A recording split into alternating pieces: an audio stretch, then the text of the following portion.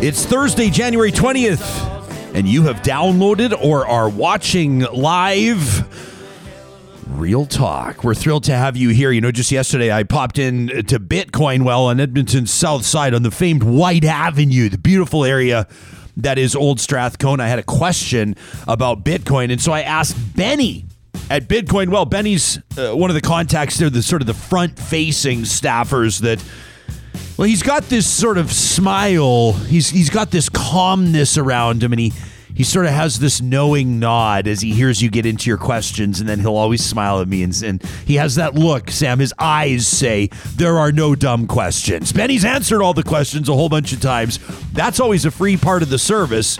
If you have questions about Bitcoin, you want to know more about it before you make any sort of a commitment, whether it's a $10 buy or whether this is your next big thing, you can find them for in-person or online interactions under the sponsors tab on our website, ryanjesperson.com. Real Talk starts right now. Here's Ryan Jesperson. This show is for the kids. That's right. We're going to be talking to Trisha Estabrooks in just a second. She's the chair of the Edmonton's Public School Board. We're going to be talking to Dr. Tyler Black. We've rebooked him. Thrilled to have him coming on the show. A child and adolescent psychiatrist. We want to talk about the impacts of COVID-19 on kids. We know that this is an ongoing conversation, but that's a good thing.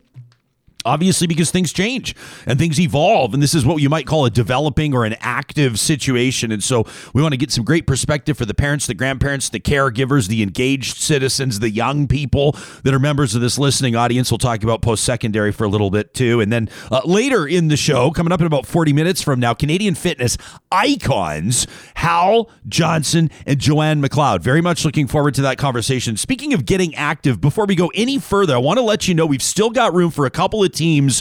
The inaugural Real Talk Pond Hockey Classic that's coming up Saturday, January 29th at Larry Alexiak Field in St. Albert. We're super excited to be presenting this, a festival of pond hockey presented by our friends at Molson Canadian. We're going to raise tens of thousands of dollars for worthy charities in the Metro Edmonton and St. Albert region, including Camp Warwa, Uncles and Aunts at Large, Kids Sport, the Special Olympics. It is a festival of hockey. It is a festival of Canadiana. The video that you're seeing, if you're checking this out on YouTube right now, was shot in 2019 before we were body slammed by the pandemic. We will be observing all of the provincial health restrictions, the restrictions exemption program. We're going to be checking QR codes. We're going to be limiting access to a heated beer garden. Of course, all of that fueled by Molson Canadian. And of course, we're going to have a ton of people out there filling their lungs with fresh air and celebrating the great Canadian tradition that is pond hockey. It's Saturday, January 29th. As mentioned, we still have room for a couple of teams before the rosters fill. It's $500 for a team of 5 with all proceeds going to charity.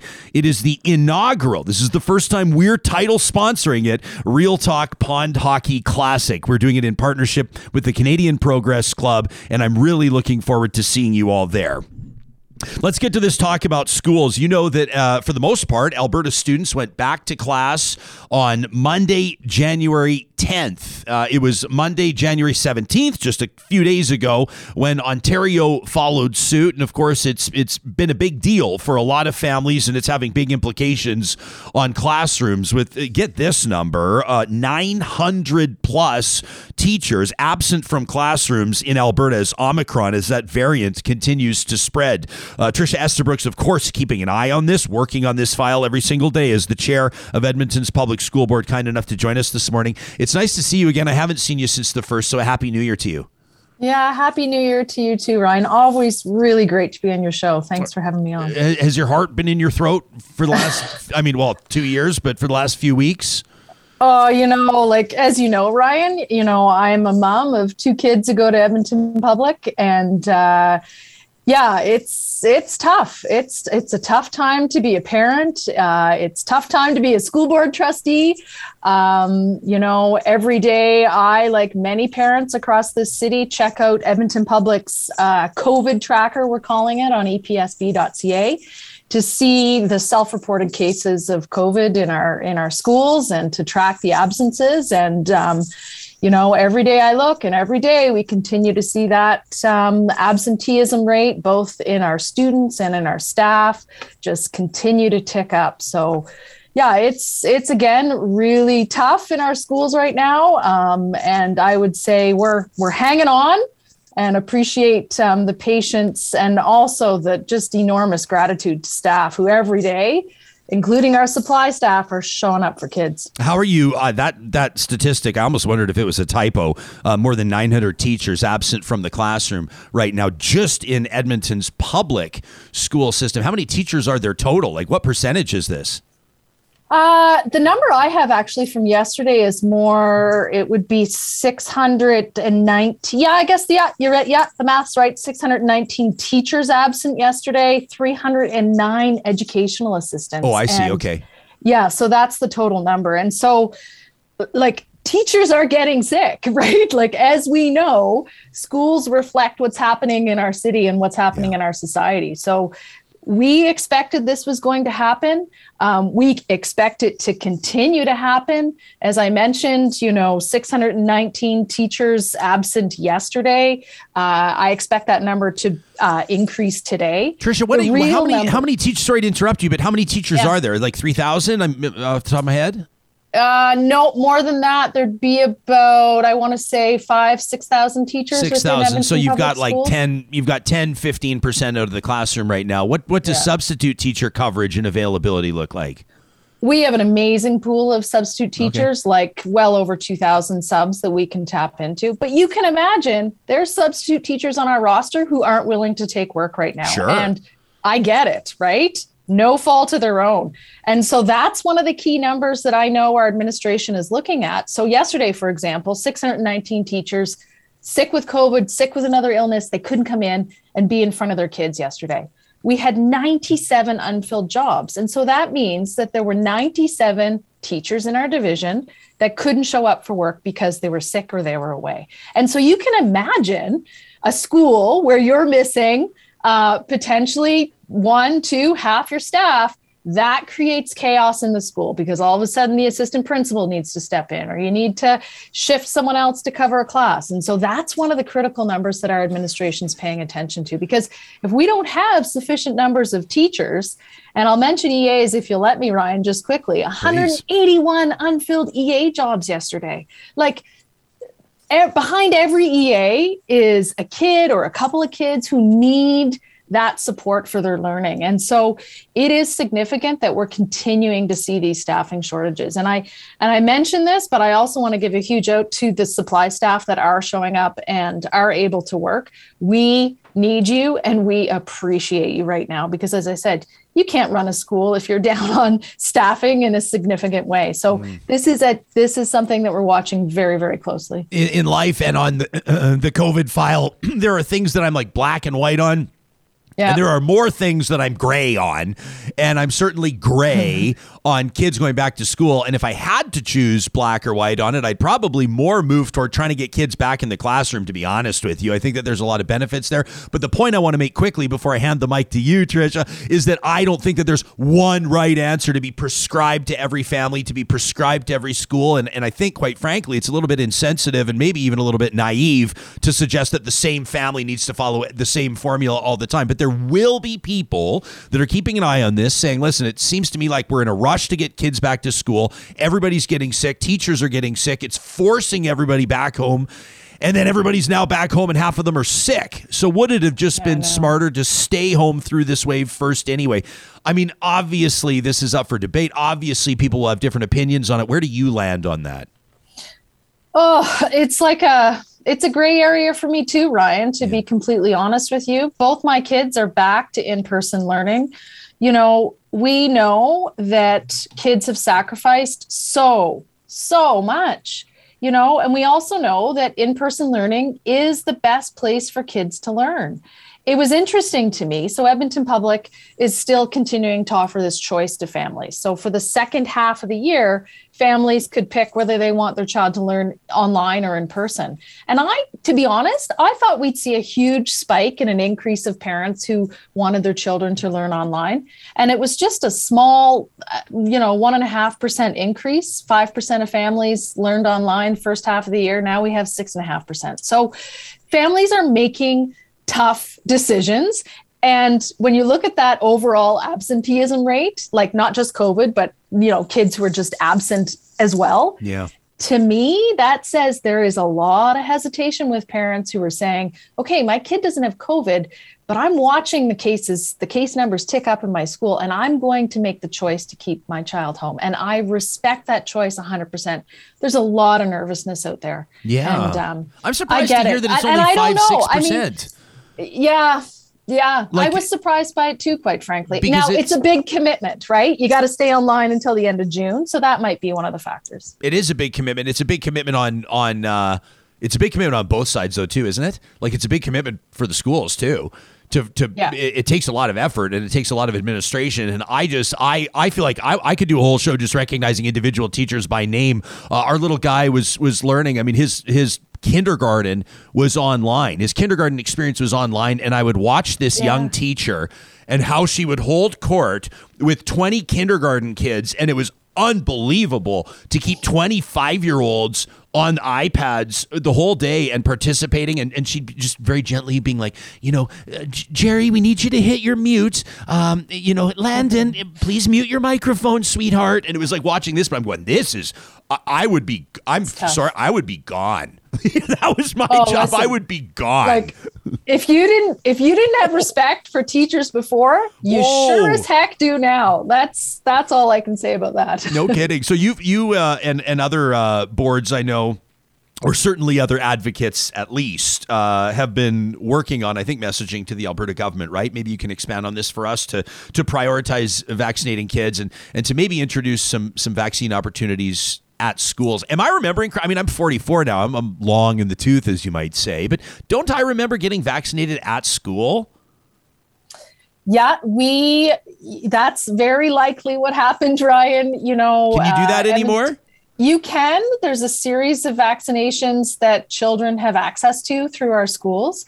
And I see you flash that up on the screen, which I appreciate. The Board of Trustees, we met earlier this week and we unanimously passed. And I want to be clear, it's an advocacy motion. We just can't make this happen by our own, unfortunately. We need to work with the government to make this happen.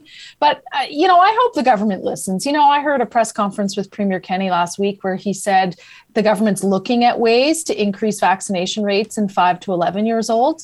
And that's where we're seeing, like, if you want to know the classes that are shifting online, most of them are in our elementary schools, which isn't surprising given the fact that most children haven't had access or haven't been able, there hasn't been enough time to get access to that second dose. And so, we did pass that motion and, the heart of it really is let's meet kids and families where they're at. And so if we as a school division can do our part and help increase vaccination rates in kids, use our schools, use us. We are community hubs. Make it easy for parents to take their kid and get them vaccinated. So we hope the government listens. We think this is a solution and look forward to hearing a response from the government of Alberta. Shalane says, I'm frustrated hearing people say that the lack of teachers and EAs available in our district is because of the vaccine mandate. I don't know where she lives or what board that is. I'm sorry. I just want to, with all due respect. Not small percentage of our staff are not adhering to our vaccination policy. And to be clear, the policy, you get vaccinated or you do the testing regime, right? So, let's not conflate the two here. Like, how many, do you know what percentage of teachers are currently working in the system that are not vaccinated, but that are adhering to the testing regime? I do not know. It would be a very, very small percentage though, Ryan. Is it like 5 teachers or like 150 teachers? Oh, it's like a handful. Okay. Yeah. In closing, we're going to be talking, I'm looking forward to this conversation with Dr. Tyler Black right after you, a child and adolescent psychiatrist. And we're going to talk about, he's got some really interesting perspectives, and he certainly values kids being back in class as well. A comment here from Quinn on our live chat who says, my daughter just doesn't do well at home learning, and we do the best we can, but it's not ideal. We know that I try not to be doom and gloom, Chicken Little on this, but I have a concern as well, vested interest. We have a 6-year-old, and I think that maybe we see some short-term impacts of some of the stress, and I wonder maybe longer term if these so-called COVID kids, whether it's their development in a number of areas or their social interactions, I think kids are resilient. I think they'll bounce back, but we know there are impacts the kids feel. What's one thing that I should be sure to ask Dr. Tyler Black about? Oh, this is a conversation I'll definitely stick around and listen to. I think there's a lot about this pandemic that we don't know the long-term impacts of. As a parent myself, I'd be keen to hear, what should we be saying to our kids right now? How can we support our kids right now? How can we support the kids in our lives right now? This is a once in a lifetime experience that we're all going through. And so how can we support each other right now? I know it's a really general question, but I think right now parents need some tips.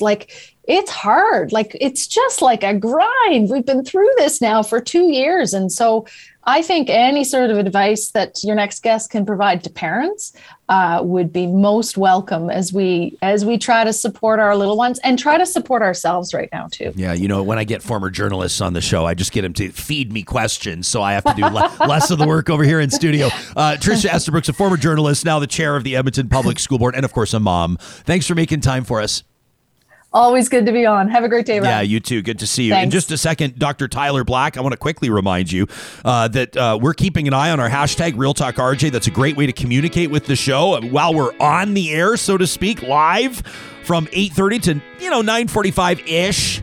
Mountain Time, weekday mornings, and then, of course, through the day as well as you check out our podcast or, of course, our show on our YouTube channel. Park Power is powering that hashtag, RealTalkRJ, as your friendly local utilities provider. They're in the business of electricity, natural gas, and internet. You have a choice where you go. Why not compare rates via their website today, parkpower.ca, and determine if they're a good fit for you. If they are, they'll switch over your service. You don't have to call your old provider. They'll handle all the details. If you have questions about whether or not their service is in your area or why they might be a good fit for you, check out their frequently asked questions on their website. Again, parkpower.ca. Our friends at Kubi Energy, of course, they present positive reflections every Monday on the show. You can send us the stories that have filled your bucket, restored your faith in humanity. Send us an email to talk@ryanjesperson.com. Make sure you label it as a positive reflection. Kubi wants us to let you know they're hiring right now. Their spring hiring blitz is getting set to be underway, and Real Talkers are getting the first word on the street about it. They're looking for salespersons, both internal and external skills applicable here in this department. If you've worked in sales before, they'd love to hear from you. Plus, electricians and apprentices, well, they're hiring en masse. They're looking at hiring almost 15 people for installations. They work out of Edmonton and Kamloops, BC. If you have any questions about what that job could look like, what your career future could look like with Kubi Renewable Energy, check them out online today at kubienergy.ca.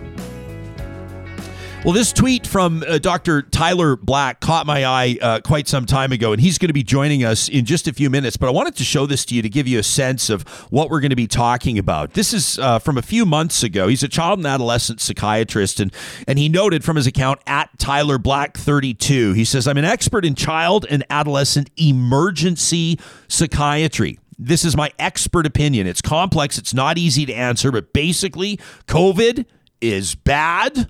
Education is good, and in-person schooling in a deadly pandemic is good and bad. And so we wanted to bring the good doctor on to talk about this. We'll be getting to him in just a second, including asking him that question from Trisha Estabrooks. What should we be saying to our kids right now? And of course, we also wanted to let you know that we've got Hal Johnson and Joanne McLeod coming up on the show in about 20 minutes. The Canadian fitness icons are going to bring us up to speed on what they're doing now and what keeping fit and having fun looks like into your 60s. So it's a day talking about our fellow human beings, from the young into those at an advanced age. And of course, we're talking about the different facets of what it means to live healthy. I'm encouraged by this show, and I hope you are too. Dr. Tyler Black is a child and adolescent psychiatrist and a clinical associate professor at UBC.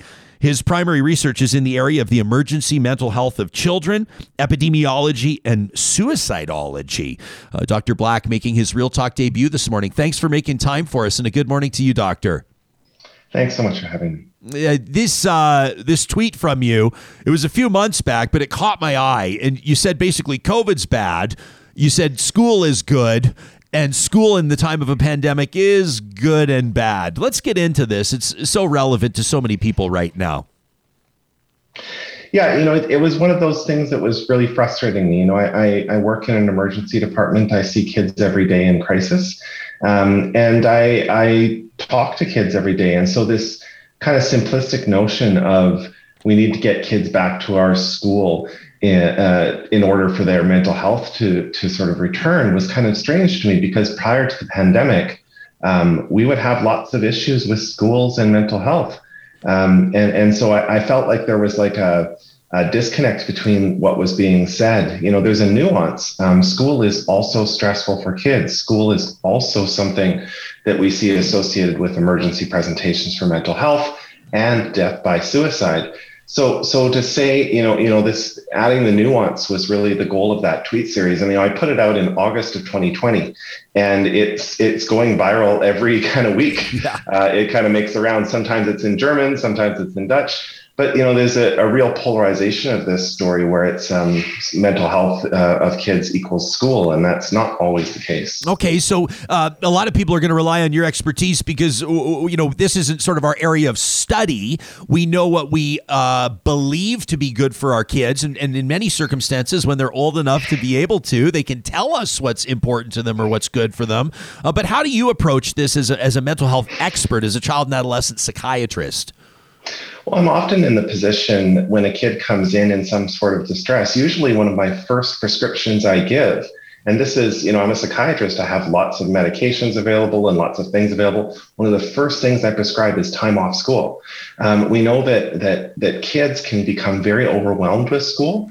School is a source of social stress and academic stress. It can be what parents and kids have conflict over, teachers, conflict, attendance, everything from bullying to, racial exclusion and systemic discrimination against kids who are non-normative. And this is what it was like pre-pandemic. So when I look at the pandemic, I look at this amazingly stressful event in which 1.5 million kids across the world have lost a primary caregiver, either a grandparent or a parent who has been caregiving. And this is going to be a huge mental health harm too, and a major stress. And so we're adding, sometimes when we're making a decision to go back to school, for some kids, it's adding stress on stress. And that's not necessarily a good thing. And that doesn't mean that there aren't some kids that have really suffered being home and need to get back to school, because that's kind of where their best mental health is when they're at school and achieving at school. But there's another set of kids who find it really hard. And so a one-size-fits-all approach is probably a mistake. Okay, so how do we recognize when it is stress upon stress, and what's the best way to manage it? Mm-hmm. Well, this is going to sound very simplistic, and sorry to all the teachers out there, but I always say to kids, school isn't that important. School is important, and I've done 26 years of it myself. I love it. I'm a geek, and I love learning. But in the moment when your mental health is falling apart, school is not that important.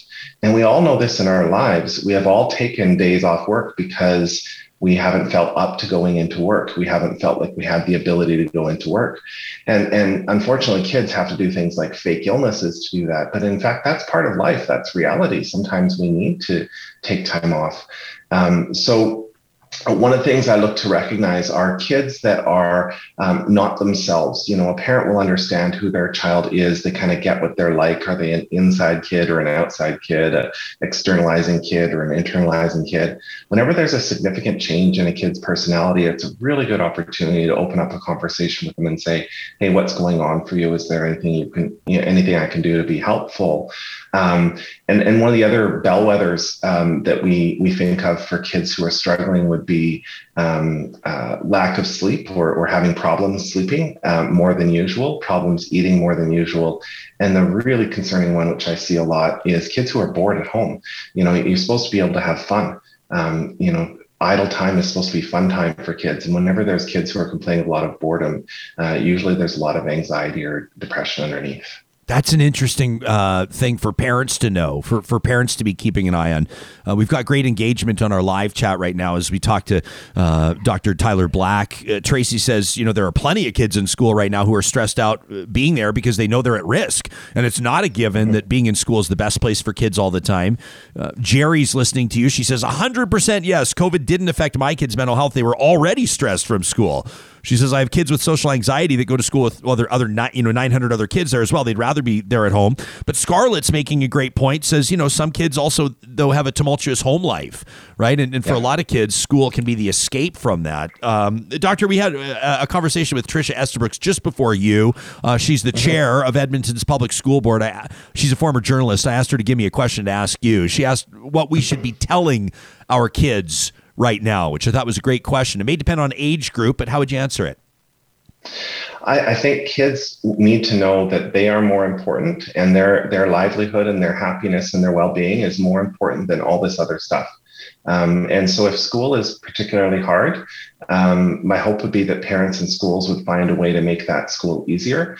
Prior to the pandemic, I would advocate for kids to be able to do online learning or some kind of alternative learning if school was too hard for them. So during the pandemic, it's okay to take days off. It's okay to not go in.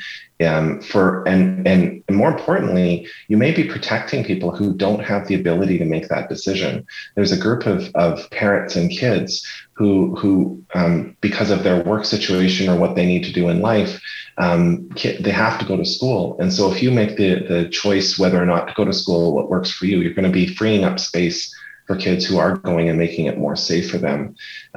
So I do think we do need to listen to kids quite a bit. I talk to them all the time. I'm still talking to them every day. And they tell me that school right now, I'm in BC where schools are open. School is stressful. It's more stressful than it used to be. There's kids going in and out with illness. There's teachers going in and out with illness. There's kids who've had to deal with their parents or grandparents getting very sick or in rare cases dying. And these are major stressors. So I just hope everybody takes a pause and recognizes that, yes, academics matter, but maybe school should be a little bit more about just connection and getting together and sports and activities and things that are safer to do. And the learning portion can be de-emphasized just a little bit. Are you concerned about the long-term impact of this 2 to 3 year period on young people? And if so, how much time would need to pass before you think you could adequately assess whether or not it's had a long-term impact on an individual? It's a great question because we're always looking backwards at our numbers, like what did suicide rates do in 2020 or 2021 or how did hospital admissions go or referrals to mental health clinics.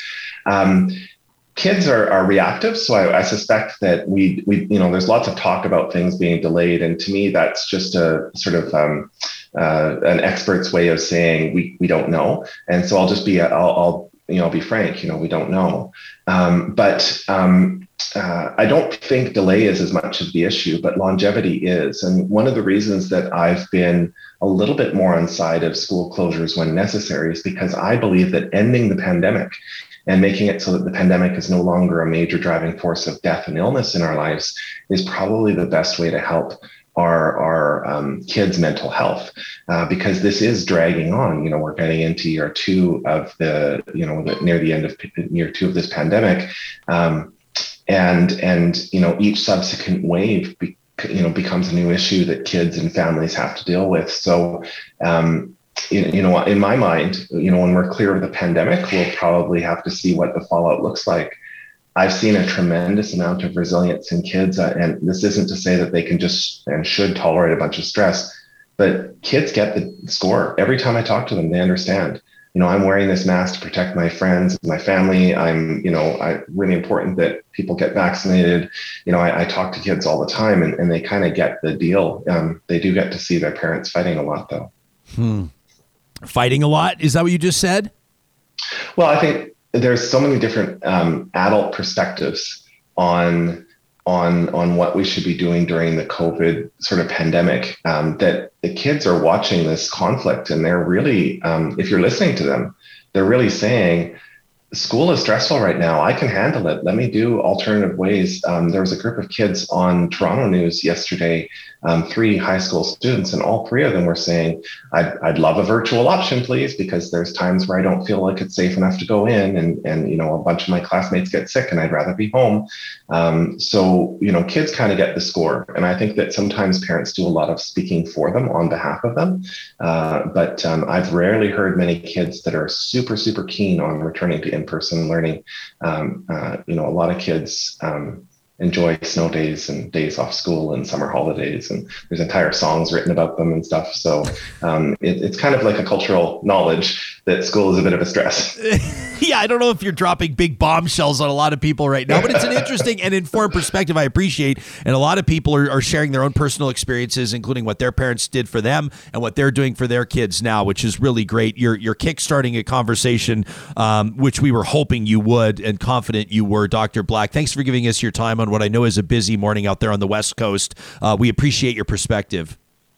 Thank you so much for having me. You got it. That's child and adolescent psychiatrist, Dr. Tyler Black. I encourage you to follow him on Twitter at TylerBlack32. He's got that thread pinned right at the top of his profile, even though it's from quite some time ago. You can read through the exact argument that he makes. It was good. It was an insightful one. I came across it. Someone shared it with me, and that's why he's here. Tracy D on the chat says kids need consistency, stability. And when they're not getting that in school, when they don't know who's going to be there or which teachers will be gone or who will be replaced and what they'll be doing, it can be stressful.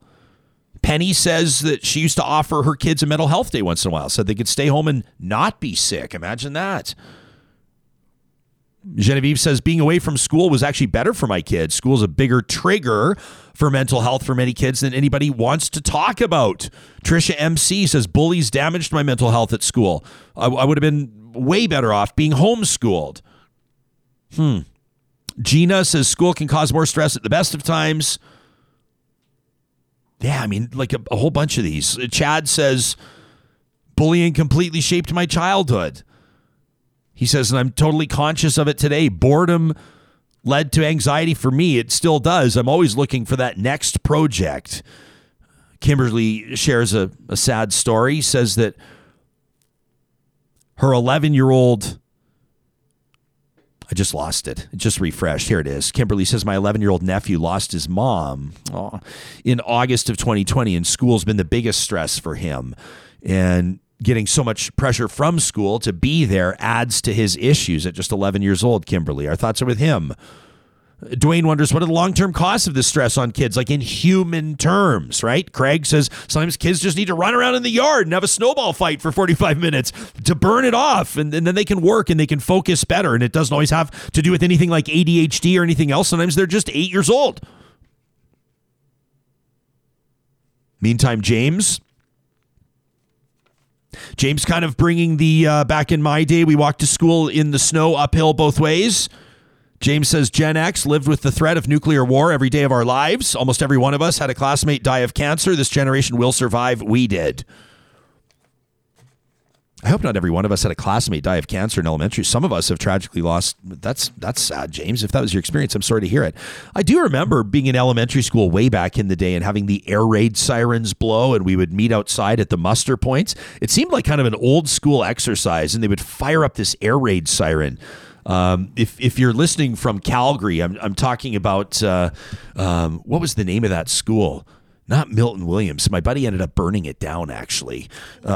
Yeah, my buddy got expelled for it. It's not funny. He wouldn't like me laughing about it. He got expelled from school. They started lighting paintbrushes on fire in the industrial arts storage room, which was like textbooks, sawdust, paper. It was basically everything flammable. Everything flammable. And they were lighting paintbrushes. They're in grade 6. So like, don't ask like, what were you thinking? Because the answer would be they weren't. I'm pretty sure by grade 6, I knew not to play with matches. Yeah, I'm trying to remember the name of the building. It was like my school was Glenmore Christian Academy, but the building, it was a Calgary public building that we were leasing. It was like just in right by Central Memorial High School, by my favorite ice cream shop. The Calgarians will know this, just off Crowchild Trail. And they were lighting paintbrushes on fire and throwing them into boxes of textbooks.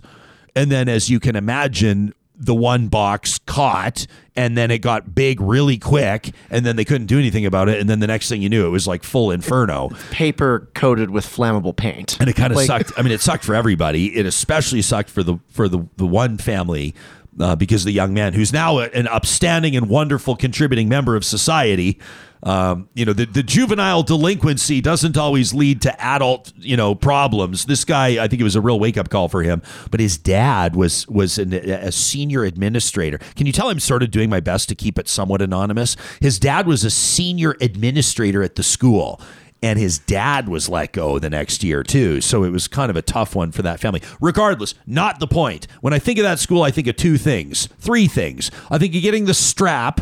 We would get the strap. There was like physical punishment, this big leather strap that they would whip the palms of your hands with. It was horrific. It was old school. I feel like when I think of looking back to that, can you imagine finding out your kid was getting strapped these days? I'd show up to the school with I don't even want to finish the sentence. I think of getting strapped. I think of the fire, the day the fire happened, and I think of the air raid siren, because it was such an old school standout. It was literally like a huge metal pole. Like, imagine a flagpole, but like 3 times as thick in diameter. And it ran way up, and it was, I don't know what it was it from the Cold War era, maybe? I don't know what. But like, you wouldn't see, to state the obvious, you wouldn't see that on a school ground these days. It was wild. Yeah, I'm trying to process this because by the time I was in school, I'm about 10 years younger than you. And like, I remember doing like active shooter shelter in place drills. That was kind of the scariest thing that we had. Yeah. Because I never had that, and that's the difference. Yeah, but I don't at all ever remember. Like, I've seen air raid sirens. There's still some of them peppered around, and there's still some Cold War bunkers that exist and are defunct, and like it's just vestiges of a time past. But like, I have never in my life heard an air raid siren go off. They're one of these things where Hoyles, have you heard? Do you know what I'm talking about? Did you ever have like an air raid siren, any sort of drill like that in class? Or for that matter, did you ever have an active shooter drill when you were in class? I had neither. Fire drills, of course. Yeah. So we would, roll out into the school field and have the muster points. But other than that, no air raids and no active shooters. I'm wedged between you two. You're right in that sweet spot. You're not the young pup like Brooksy, and you're not the aged grizzled vet like me. I was waiting to see what you said. I'm not the young pup, but yeah, I'm not the old ass host. But the air raid sirens are really weird because it's not weird, but it's like it's one of those ones that it would seem like they're winding it up, like it's like.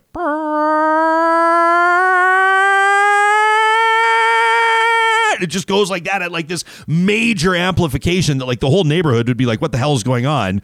I mean, I've seen it in old timey movies. Yeah, exactly. You've seen it in movies that are like black and white where people are like smoking in airplanes. That's when you've seen it. Yeah, like I said, when I was in elementary school. Yeah, teachers just smoking in class. Not really. Maria says, I must be in between Jespo and Sam in age. The worst we ever had was fire drills. Alyssa says, I'm the same age as Ryan. We never had the strap. She said, this was small town Alberta. My parents would have torched anybody who touched me. That's wild. Rose says, I was a good student, but I didn't escape getting the strap twice. I bawled my head off. Yeah, you know what? When I think of getting one of the things I got the strap for, one of the things I quoted an insult that was said in E.T., which was the language that was too spicy for my school, and so I was hauled into the office, and it was all in defense of my sister, my younger sister, who had been hit in the face with a snowball by someone, and I jumped to her defense, and I would not apologize for it. To this day, at 44 years of age, I'll take my licking if it means that I can jump to my sister's defense, and I would do it again. But yeah, wild things happened at schools, didn't it? Allison says when I was in school, we did have active shooter drills after Columbine.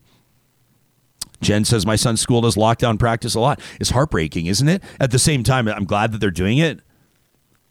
One of you says, I've been in schools right now for these shooter drills, and it's terrifying. I can't even imagine. I can't imagine. Coming up in just a second, I'm so looking forward to checking in with Canadian fitness icons Hal Johnson, Joanne McLeod are going to be joining us. How cool is this? And in the meantime, before we get to them, in the quick second before we do, I want to remind you, I know a lot of people are getting the heck out of wherever you're living right now because it's freezing and you're sick and tired of it and you're going to head somewhere hot. If you are, I want to encourage you to keep as much money as possible in your pocket and to book your parking today with Jet Set Parking. That's right. If you're flying out of Edmonton's International Airport, your best move by a mile is to book ahead of time online with Jet Set using the promo code REALTALK. If you do so, for parking all the way through till the end of the year, till the end of 2022, you'll be able to park for $7 a day. $7 a day parking at Edmonton's International Airport using the promo code REALTALK at jetsetparking.com. I'm so excited to be telling you, and you're going to be hearing it ad nauseum. I know you're going to be rolling your eyes at how much I'm going to be talking about this Dodge Ram 1500 Longhorn that I'm driving right now. I've never driven a truck like this. Sam, I am never giving it back. I've never driven a truck like this. Like it feels like I'm driving it and I'm going, this is way too nice for me. I'm going to be showing you pictures and showing it off and driving you nuts. All I have to say right now is that it's from Sherwood Dodge. And the only reason they're letting me drive it is because they finally have inventory back. It's been a tough couple of years for dealerships. The inventory is better than it's been in 2 years at Sherwood and St. Albert Dodge right now. You can shop them online via the sponsors link on our website, ryanjesperson.com, or of course go see them safely in person. And we want to remind you that we are very proud at Real Talk to be partnering with the team at Kendall Jackson Wines, easily one of the most recognizable wine brands in the entire world. You can visit their winery online today at kj.com. It's a stunning location, and you can learn more about their company's commitment to sustainability. I mean, the way that the wine tastes, I mean, that speaks for itself. It is a phenomenal selection, and I've got my own personal favorites, including their Jackson Estate Cabernet Sauvignon, but it's their sustainability practices that I love to share with you. You know, they use a third less water than industry standard through their entire process. That's remarkable. Plus, they leave a lot of their land out to furlough. It's a neat study. You can check it out online, and as mentioned at kj.com. Make sure that you ask for Kendall Jackson Wines wherever you buy fine wine. Sam, shall we properly tee this up and remind everybody exactly what we're about to be talking about? Body Break. Skiing here in Jasper is fantastic, but wherever you're skiing, you've got to eat the right foods, since it has a definite effect on how long and how well you perform. So keep a steady supply of positive energy calories in a fanny pack. Things like raisins, apples, and carrots are excellent choices. So until next time, keep fit and have fun. Body Break. Yeah, that's Hal Johnson and Joanne McLeod, absolute legends across the country, as if they even need an introduction. We'll give them one anyway, making their Real Talk debut. A good morning to the two of you with smiles smeared across your faces. Do you ever have a bad day? You don't have a bad day, do you? We were laughing about that Hal still has that jacket. I do?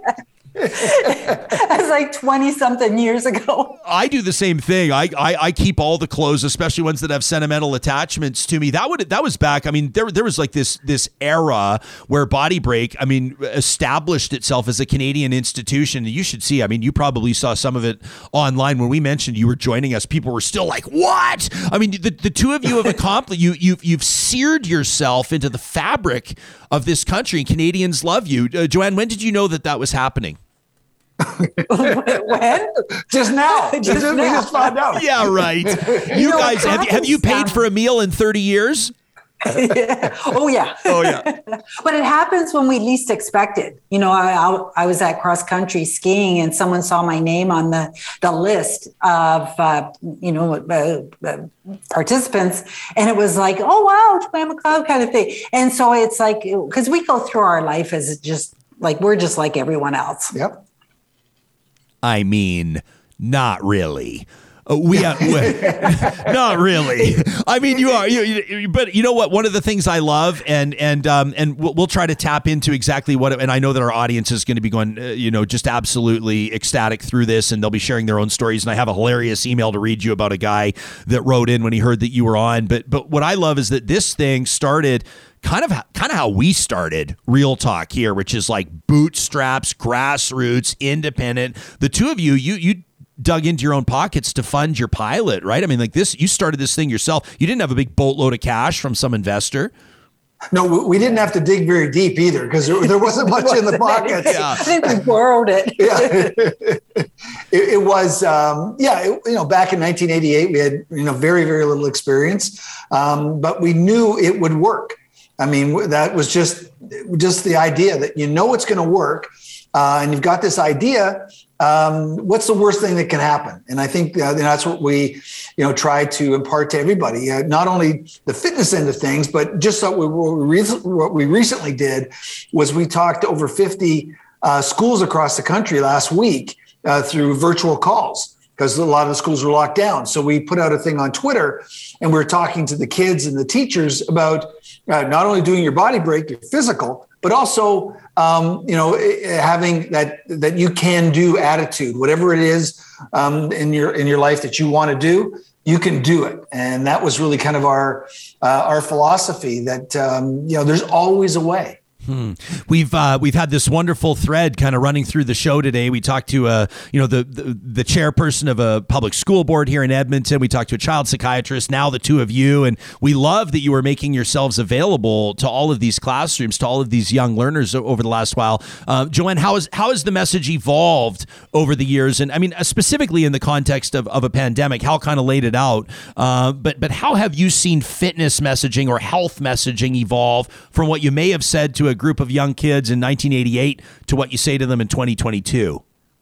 Well, I think a lot of it centers around home fitness. What can you do from your home? What can you do with your family is even more important. The fact that we're sitting a lot, whether you're on your computer or watching TV, we have to get up and move. So how do you do that? And trying to encourage the kids to, even do some jumping jacks or some squats during the day and get their parents involved, or going out for their walk, trying to create a routine every day to move. And I think that's what's really great about, like the fitness watches and things like that. It tells you whether or not you've moved. Yeah, and I think one of the things from an evolution perspective, back in 88 and through the 90s, we always thought that, it was physical activity and fitness and eating properly. But now we think of it as you can't outrun a bad diet. That diet, what you eat, has a tremendous impact on your overall health, and even more so than physical activity, and from a health perspective. So you are what you eat is really our philosophy. So if you only have $100 to spend on a fitness trainer or a dietitian to learn something, I would spend it on the dietitian. That was kind of the most important thing you can look at. And I think what we've also seen is that before, we never really spoke about sort of attitude or mental health. That was given by just being active or eating healthy. Because when you have a high-fat meal, you're just sluggish and you don't feel like doing anything. So we found that the mental health aspect, that's just more in the forefront. And, we've always just tried to encourage, a positive attitude. And how do you do that? And I think that's what we've seen the most. And also, when we started Body Break, part of it was to be inclusive with people, with persons with disabilities, with different races, and all of our Body Break episodes. You kind of will see it kind of subtly as we go through all of our over 300 episodes, but it wasn't by accident. So our philosophy was always to be inclusive, which is interesting. It's almost like the country is caught up to where we were back in 88. And I wanted to show that the people who looked like me, because I never saw myself on television, who looked like me would be on TV. So part of it was fitness and health.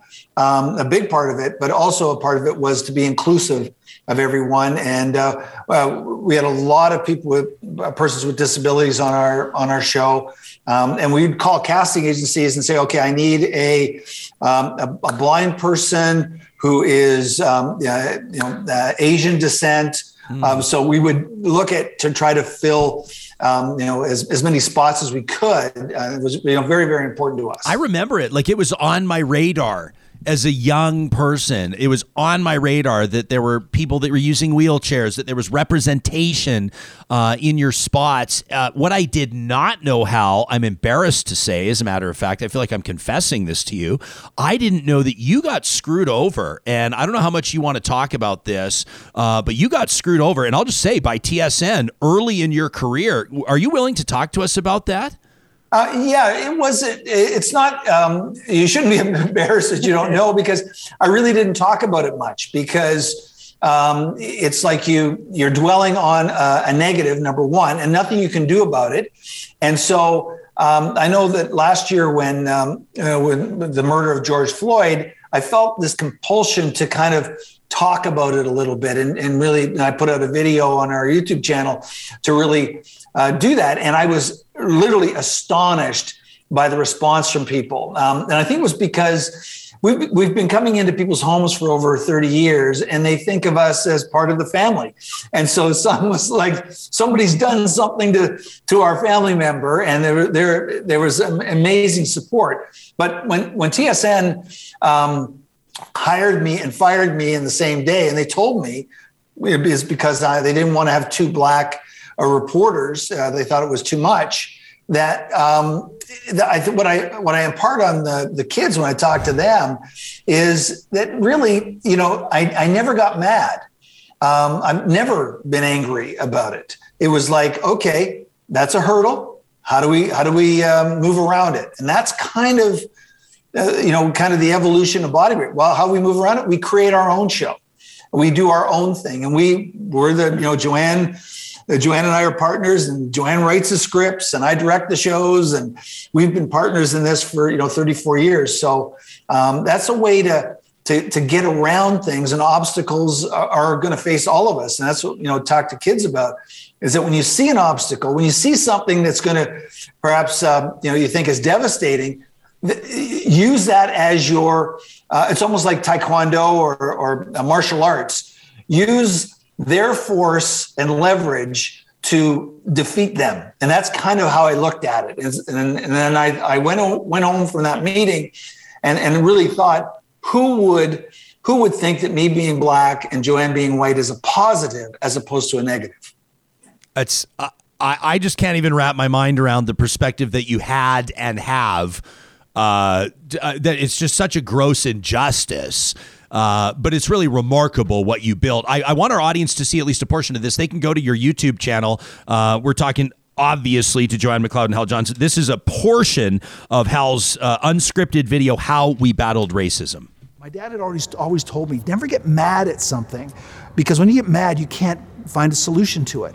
So that afternoon, after lunch, I took a piece of paper and I just wrote out kind of a storyboard. And I thought, how can I change things? How can I make that we can all live, work, and play together? And there won't be this attitude that white and black and Asian and persons with disabilities and male, female, we all can't be together. Remarkable perspective. Do you see advancements? I mean, like Joanne, we can talk as well about representation of women in broadcasting in particular. I mean, when I think of you two, I think of fitness, I think of sports, but we could broaden the conversation beyond that. But have the two of you, Joanne, noted? I mean, have you seen advancements made? How would you assess the state of representation in media these days? Oh, definitely. There's an increase in representation. I think back on when we started, I know one thing that motivated me with BodyBreak was the importance of having equal roles. Often you would see the male There was a particular show, Body by Jake, that was on CNN at the time that we were creating Body Break. And he was this big muscle guy, and he had the sidekick of a blonde, very thin, and she would do what he says. Well, not that I don't do it, Cecil does. She doesn't. I wanted to make sure that our roles were very equal, and that in our show we included a lot of women. But overall, you definitely see that women have come a long way. However, just like, people of color have seen change, but it's a long battle, and it's you're trying to change people's attitudes. It's even like the Vancouver Canucks right now are thinking about putting somebody in there, a female in there, and more diversity in their head office, the GM levels or a higher level. It'd be great when women and minorities could break the ceiling in what our national sport is in Canada, hockey. To get in there. They've done it in the NFL, and now, with the first, Canadian woman who was with the Montreal Alouettes, and now she's down with an NFL team, and so it's great. It's great to see that, and I think when I grew up, when I look at sportscasters, especially, they're all white men. All older white guys, Johnny Esau to, all of the people, and there was nobody who looked like me. And now we start to see that. And when you can see something, especially as kids, and this is what's so important, is when you can see something, you can believe that could be you. And if you can believe that can be you and really believe it, you can achieve it. And so that's really what's so important about television and broadcasting in general, when people can see themselves, and they can then start to imagine they could be in that position. And so I think that's what's so vital and so important about representation for the young people. And we're, I'm thinking about doing some more things with schools, like we did with the BodyBreak's that Joanne and I did, with the entire schools, and talking to them about inclusivity, about racism, how to battle it, how to deal with it, and how not to get angry. And I think that's the biggest thing, is that in our culture today, there's so much outrage. Everyone's outraged at everything, and it's like, well, let's step back, let's solve the problem, and then move on. And so that's kind of how because you never accomplish anything by being mad. You're pragmatic about it and very reasonable, and it all makes sense, but it's easier said than done. Not everybody's wired that way, and I think that's why it's such a great reminder. I want to thank the two of you for rescheduling with us. COVID, frankly, hit our team, and we were intending to have you on right after New Year's. Like we were going to have you on right at the beginning of January, because we wanted to talk to you about New Year's resolutions. And I know it seems to me, if I'm picking up on this correctly, that most people kind of roll their eyes now at the idea of a New Year's resolution. Do either of you make one? And if so, how do you approach the process? I think for me, every January, and actually periodically throughout the year, I set goals, and short and long. There hasn't been a lot of long-term ones in the last couple of years, but a lot of short-term goals. And it just allows you to challenge yourself, because if you don't challenge yourself, especially your body and in turn your mind, you become really stagnant. And it's important right now, with everything going on, that you be physically and mentally healthy. Yeah, I don't really believe in the New Year's resolution type of idea. I really think you should, as Joanne says, the short-term, long-term goals. But when New Year's rolls around, I go, okay, what do I want to be healthier this year than I was last year. That's all my goal is, and I want to have more fun this year than I had last year. So that's kind of it's the keep fit and have fun part of what we talk about. So it's that's our lake, right? Or our skating rink. It's not our lake. It's not our lake. Our lake. Where are you right now? That's our skating rink out there. We've had some people speculating in our live chat where you are. Are you at Muskoka area right now, or? Yeah, yes. Yeah, and Joanne was out there with the snowblower blowing the lake, making our skating rink, and that's funny. It's like I make a rink each year. It's huge, and I skate on a little bit, and I do it because it's kind of for my mental health. It feels really good being out there at 1 a.m, freezing the rink. Look at this. We just wanted to prove to everybody that the two of you have wheels. Hey, Sam, let's bring the sound up. Let's listen. Well, besides having fun, it's also a good aerobic activity for your heart and lungs. However, if you don't enjoy it, you won't stick with it. So take some time and think about what activities you like to do. That's what will help keep you motivated for a lifetime. Until next time, keep fit and have fun. Yeah, look at those wheels. That's Body Break with Hal Johnson and Joanne McLeod. But the two, it's actually the two of you. It's your history is remarkable. Obviously athletic. I don't know how many people know how you were an all-star first baseman, represented Canada at the World Baseball Championship. Joanne, you time a 4-time national, 7-time provincial hurdle champion, representing Canada, including the World Cup, the 1978 Commonwealth Games. Really accomplished athletes. It's incredible stuff. This is a compliment. Somebody on the live chat said, "Boy, have they ever aged well?" Which is, and then we've got questions here, like from Deborah, Deborah says, "My question is, how do you get motivated as you age if you've never really hardcore been into fitness?" What would you say to people like Deborah? It doesn't matter when you start. Today is the first day of the rest of your life in terms of getting fit and getting active. So don't think of what you hadn't done in the past or what you have done in the past. Think about today.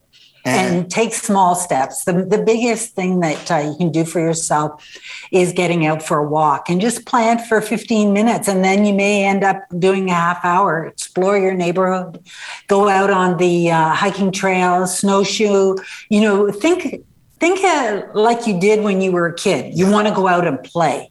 And the first step is going to be the hardest. But once you get out there and you just feel good afterwards, and that's what you'll remember. Yeah, and that particular body break that you showed, those two, we did that one in Jasper, and we did that almost 30 years ago. It was 30 years ago that particular shot that we did. And I still like to skate. I was going to ask if you still have that crossover. Looks like you're a good transition D-man right there, Hal. Well, even with the knee replacement. Yeah, I did have a knee replacement last year. Yeah, I was showing Connor when we did a commercial with Connor McDavid. It was hilarious in August. For Go Auto, and I was showing him some techniques. I don't know if he really took to it that much, but I was just. He's had a good season. He's got Oilers haven't, but the Oilers haven't so much. You may have noticed everybody's a little pissy around Edmonton these days. But maybe you could take some credit for Connor's skating this season. Unbelievable. D on our live chat. D says, "These two had such an impact on me growing up. Today I'm very active, and I would like to think that Hal and Joanne played an important part in that." That's obviously a huge compliment. Let me read you this from Andrew. Andrew wrote in to say, "I wanted to tell a short story about Hal and Joanne and how they may have saved my life." He says, "Many moons ago when we used to name our fists, I was about to be humbled by someone far bigger than I. And I decided to try to diffuse a heated situation." Like you say, Hal, don't get mad. Andrew says, "I decided to diffuse a heated situation with some brevity. And so I went up to the much bigger man and I said, shaking my left fist, 'Are you sure you want a piece of Hal Johnson?' And then shaking my right fist, 'And Joanne McLeod.' And he says, and it immediately stopped this guy in his tracks. And he started laughing and asked me, 'Did you really name your fists after Body Break?' To which I nodded. The situation was immediately diffused. We proceeded to go back inside." He says, "I wanted to tell Hal and Joanne, thank you. I still have yet to come across better fist names." And he says, and on a side note, please let Hal and Joanne know that they are always, a likeness of them is always proudly on display at the Canada Day party at the Canadian Consulate in New York City, where I work. Yeah. They are. Have you heard about this? He says they're Canadian icons. Yes, yeah. People send us from that restaurant every July 1st. We're up there with, and I said 2 years ago, well, 1 year we're going to get down there. I hope to get down there on July 1st. It's kind of funny. Amazing. If people want to follow what you're doing right now, obviously you do have a YouTube channel. People can check out what you're doing. Where else would you like people to go find you? I mean, people are asking, do you have an online shop? Can they buy hoodies? People want to connect with you. What can they do? Well, just go to bodybreak.com and we have things there, but we've got hats that we'll be putting up there. This actually is up here in Canada, was a hoodie that was sent to us from a gentleman who did a video last year up here in Canada video, and he actually sent that to us. And it was quite a funny video that he did about all Canadians across the country. And he sent me the hoodie, so I thought it was a great, a good hoodie. And I'm a very proud Canadian, so it's always nice to wear it. Wow, so much fun talking to the two of you. My face hurts from smiling, which is always a good sign. That whole keep fit, have fun thing, it's like the Canadian mantra. It's unbelievable. We might have to get you to say it as we wrap here. I feel like that would be one of the greatest accomplishments this show has. Would you wrap it up for us, Hal Johnson, Joanne McLeod? Well, until next time, keep fit and have fun. Lots of fun. Lots of fun. Beauties. Thank you, you two. Love it. Hal Johnson and Joanne McLeod. Sam, you know that's like going to be the greatest sound clip that we have on the show. Basically Canadian royalty at this point. Basically Canadian royalty. Thanks to everybody in advance that likes that interview on our YouTube. And of course, you can go ahead and give us our podcast a rating as well. Leave a comment and share this with whoever you know might benefit from it. What a couple of just remarkable Canadians. The attitude, right? Like, don't get mad. I mean, can you imagine having a job offer with a national sports broadcaster that rescinds that offer the same day and tells you to your face it's because they can't have two reporters with your skin color? Can you imagine? Unbelievable stuff. The team at Eden Landscaping wants us to remind you that this is a perfect time. I know that you're thinking about July and August and what it's going to feel like as you have your campfire roaring in the backyard and you've got your family gathered around in the Adirondack chairs and the pizza ovens going over there in your outdoor kitchen. But that starts now with the planning and the design process. Mike and his team can get your construction materials ordered. There are going to be some delays on some products. Of course, that's what comes with the experience that the Eden Landscaping team has. They know how much time they're going to need to get that job done. So we encourage you to get in touch with them today. Don't delay at landscapeedmonton.ca. Our friends at Friesen Brothers are very proudly presenting Mike's Meal of the Month this month. For the month of January, it's the Alberta Pierogi Pizza, topped with thinly sliced Alberta potatoes, cheddar cheese, and just the right amount of cayenne pepper. You can find out more details online at friesen.com.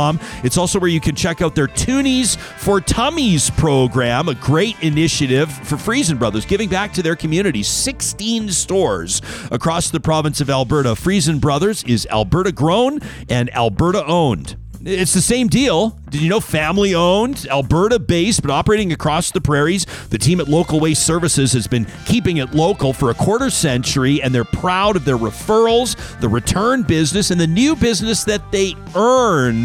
They want a chance to earn your business. You can get in touch with them today through their Edmonton or Regina offices via localwaste.ca. Get a quote from them. The smaller bins for the at-home renovation projects all the way up to the big construction site bins, those 40-footers. They've got you covered across the prairies. It's Local Waste Services. And don't forget, Trash Talk goes tomorrow right here on the show, presented by Local Waste. If you've got something you want to get off your chest, Trash Talk is the venue. Send us an email to talk@ryanjesperson.com. Of course, make sure you label it Trash Talk.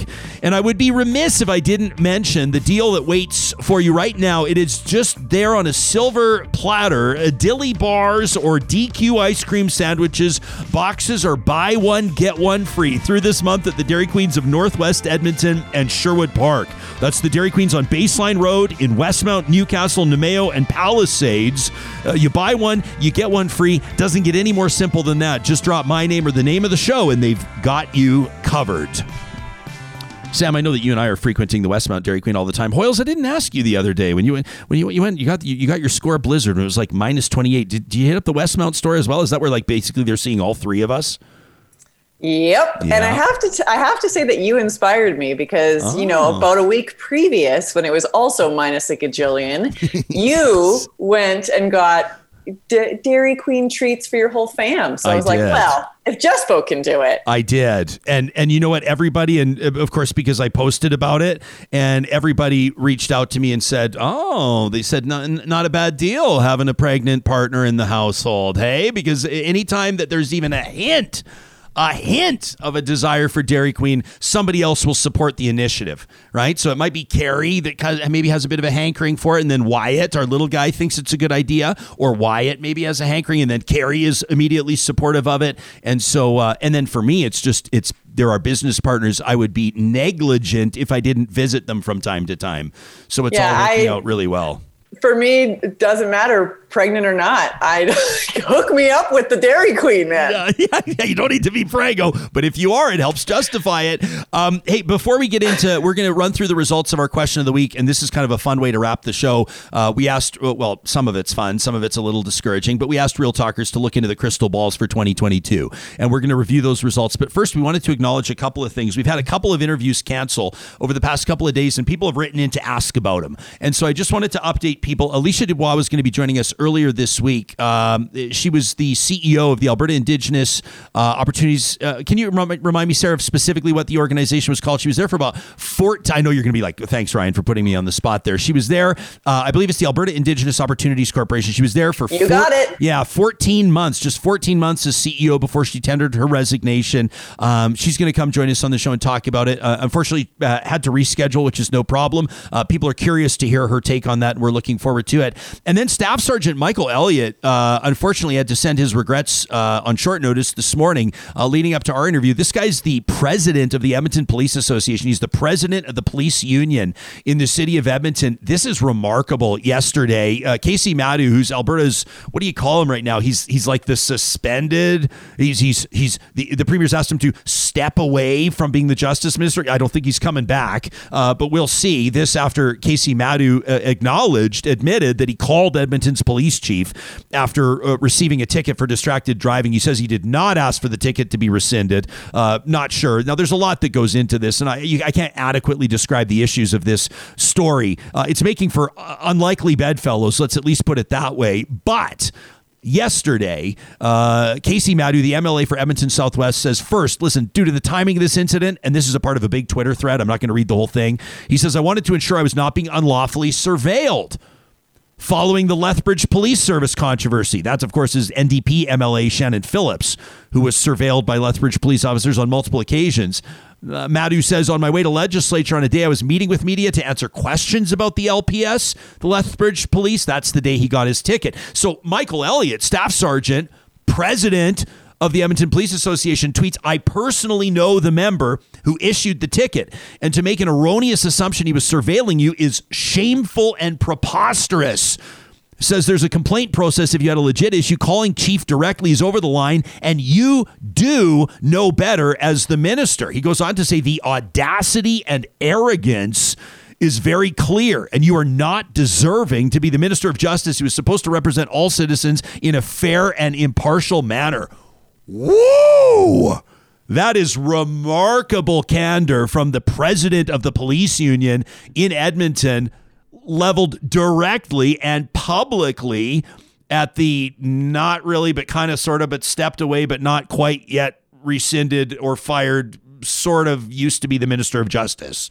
So pretty remarkable stuff that we saw there, Sarah, and I'm hoping that the staff sergeant will be able to reschedule with us. To be quite honest, I was a little surprised he was doing the interview. I sent you screen grabs of that tweet, and I said, this thing will be deleted like within an hour. That was the thing, is that you and I were both kind of watching with bated breath. Is it gonna stay up? Are they gonna actually leave that thing on there? Yeah. So I hope to speak with Staff Sergeant Michael Elliott. Personally, we're on great terms, and I've known Michael for a long time, Staff Sergeant, and he's been very, that's his thing. I mean, he wears his heart on his sleeve, and people can't quite pin him down, and I like people like that. Because he's been a guy that's been like, we'll proudly fly the pride flag, and he's supportive of all that stuff. And then he'll also be like, and the thin blue line flag as well. And people are like, And then I'm like, I like it. Michael he makes himself available to talk about it. And I appreciate that candid nature. And I hope that he'll be willing to join us in days to come. Let's get into this. Every single week, by way of our website at ryanjesperson.com, we ask you to participate, to take like literally 2 minutes and answer our question of the week. And the one heading out of that New Year's holiday, out of the holiday break, Sam, let's get into this. Let's tee this up. These highlights are curated by our research and strategy partners at Y Station. We asked you to look into your crystal ball. What does 2022 look like to you? 82% of respondents, 82% of Real Talkers believe they have managed to dodge COVID so far. 4 out of 5. I'm a little surprised at that number. You say you believe you have, and I like how the team at Y Station phrased that because it's quite likely some people had it and didn't realize we're asymptomatic. Here's another highlight that you told us. You predict that in 2022, the top 3 newsmakers will be COVID-19. I can't believe it's 19 and we're in 22 now. We're still talking about it. COVID, Jason Kenney, and Vladimir Putin. That's who Real Talkers predict will be the top 3 newsmakers in 2022, and it was a long list. Let's get to another highlight. Only 12% of you feel that Premier Kenney's upcoming leadership review will result in him resigning his position.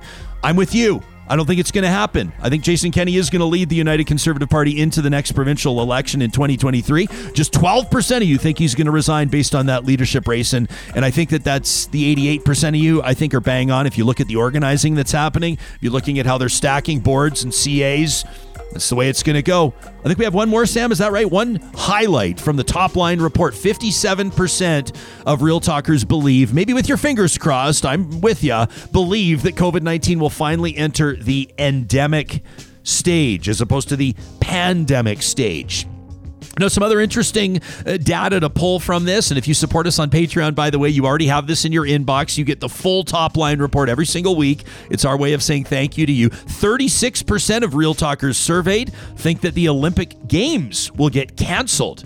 About a third of you think that, with smaller sporting events being canceled recently. And pretty interesting as well, we asked you about under-the-radar stories. In other words, what's not being talked about as much as you'd like to see.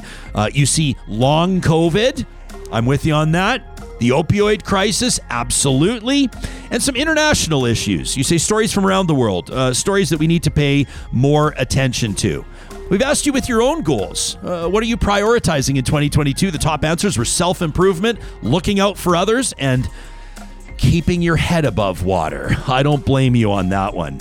You fill in the blanks for us on these, and I love it. Dark horse answers on who you thought might be the biggest newsmaker of 22. The Queen, Donald Trump, Elon Musk, or a yet-to-be unknown scientist, a yet-to-be-recognized scientist, let me rephrase, who makes a major COVID breakthrough. We don't really know the names of the heroes that developed these vaccines yet, do we? We don't know like the Louis Pasteur or the Marie Curie, or we don't have that name yet, do we? That's like a household name.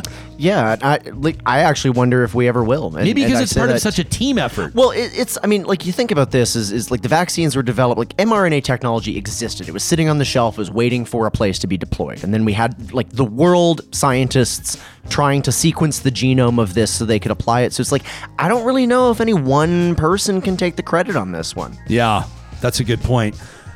Who wins the Super Bowl, we asked you. The top answer, don't care and have no idea. That is the top answer from Real Talkers. And number 2, the Green Bay Packers, of course, led by Aaron Rodgers. And number 3, the Tampa Bay Buccaneers, or, quote, whatever team Tom Brady plays for. So those were your top 3 picks for the Super Bowl with regards to who you think is going to win the Stanley Cup.